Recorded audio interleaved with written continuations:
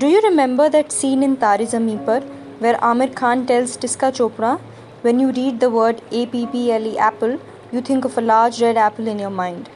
This is not just a cognitive function, and those of us who read would be able to identify with this extraordinary marvel of a phenomena.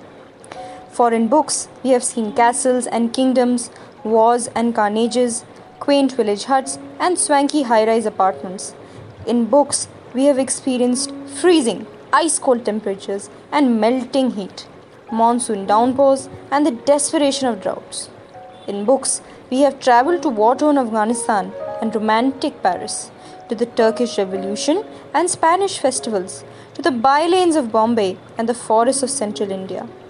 In books, we have heard babies cry and children laugh, siblings squabble and friends gossip. We have mourned and celebrated along with our favorite characters. If painting is a reflection of life and cinema is larger than life, then books, it can be said, is life within life. What makes any art great is its humane quality. It is the ability to create a connection with human emotion and make itself relatable to the audience. So many times we have exclaimed in surprise, "Oh, this is me," and countless others when we have sat in silence, absorbing the emotions of a character we might not have allowed us to feel for our own self. Books, in that sense, have become even more special because they enable us to feel what the character is going through and also allow us to mold and form it the way we want. The words are a sketch colored by our perception. The story is a script, and the screenplay is in our mind, brought to life by our own emotions. The best thing about reading is its versatility. You can pick up any subject, a crime thriller or a romantic comedy, quantum physics or existential psychology. There's a book about everything. Some of these stories are old, made from the worn yet vibrant yarn of folk culture and the tangled threads of mythology, while some are so new that they talk about the coronavirus even before the pandemic has ended. If something isn't your cup of tea, then there surely is a piece of cake for you somewhere. Another great thing about reading is the spatial and temporal flexibility it provides. You can read as fast or as slow as you like, zipping through the pages or savoring each line. You can read in a park, in a library, at your workplace, or from the comfort of your bed. The only necessity is light and maybe a cup of tea. Contrary to popular belief, books are not boring. They are, in fact, quite stylish, with beautiful covers in myriad or monochrome hues. Some of them have their spines embossed and their pages colored.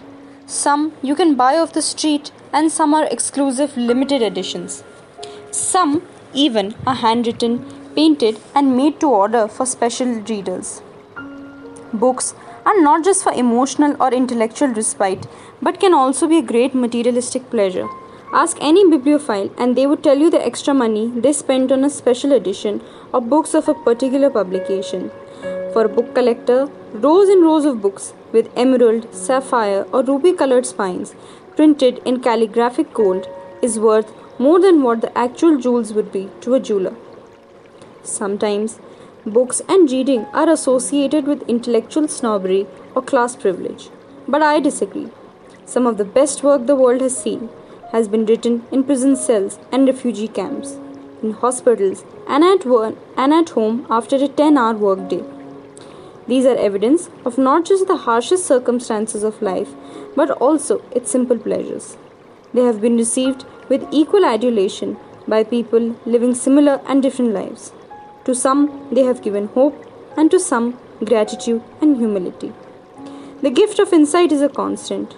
Books are then the simplest form of expression for both the writer and the reader. The writer experiences catharsis in conveying emotions, and the reader finds solace in receiving them. The most beautiful paradox being that the writer who gives receives peace, and the reader who gets is ridden of his loneliness. This is why sometimes books are also called best friends and held as an example of unconditional love. For those who don't like reading, I'll quote J.K. Rowling, who said in answer to that, "Maybe you just haven't found the right book yet." And for those who do, I'll end with Stephen King, who couldn't be any more accurate when he said, books are uniquely portable magic.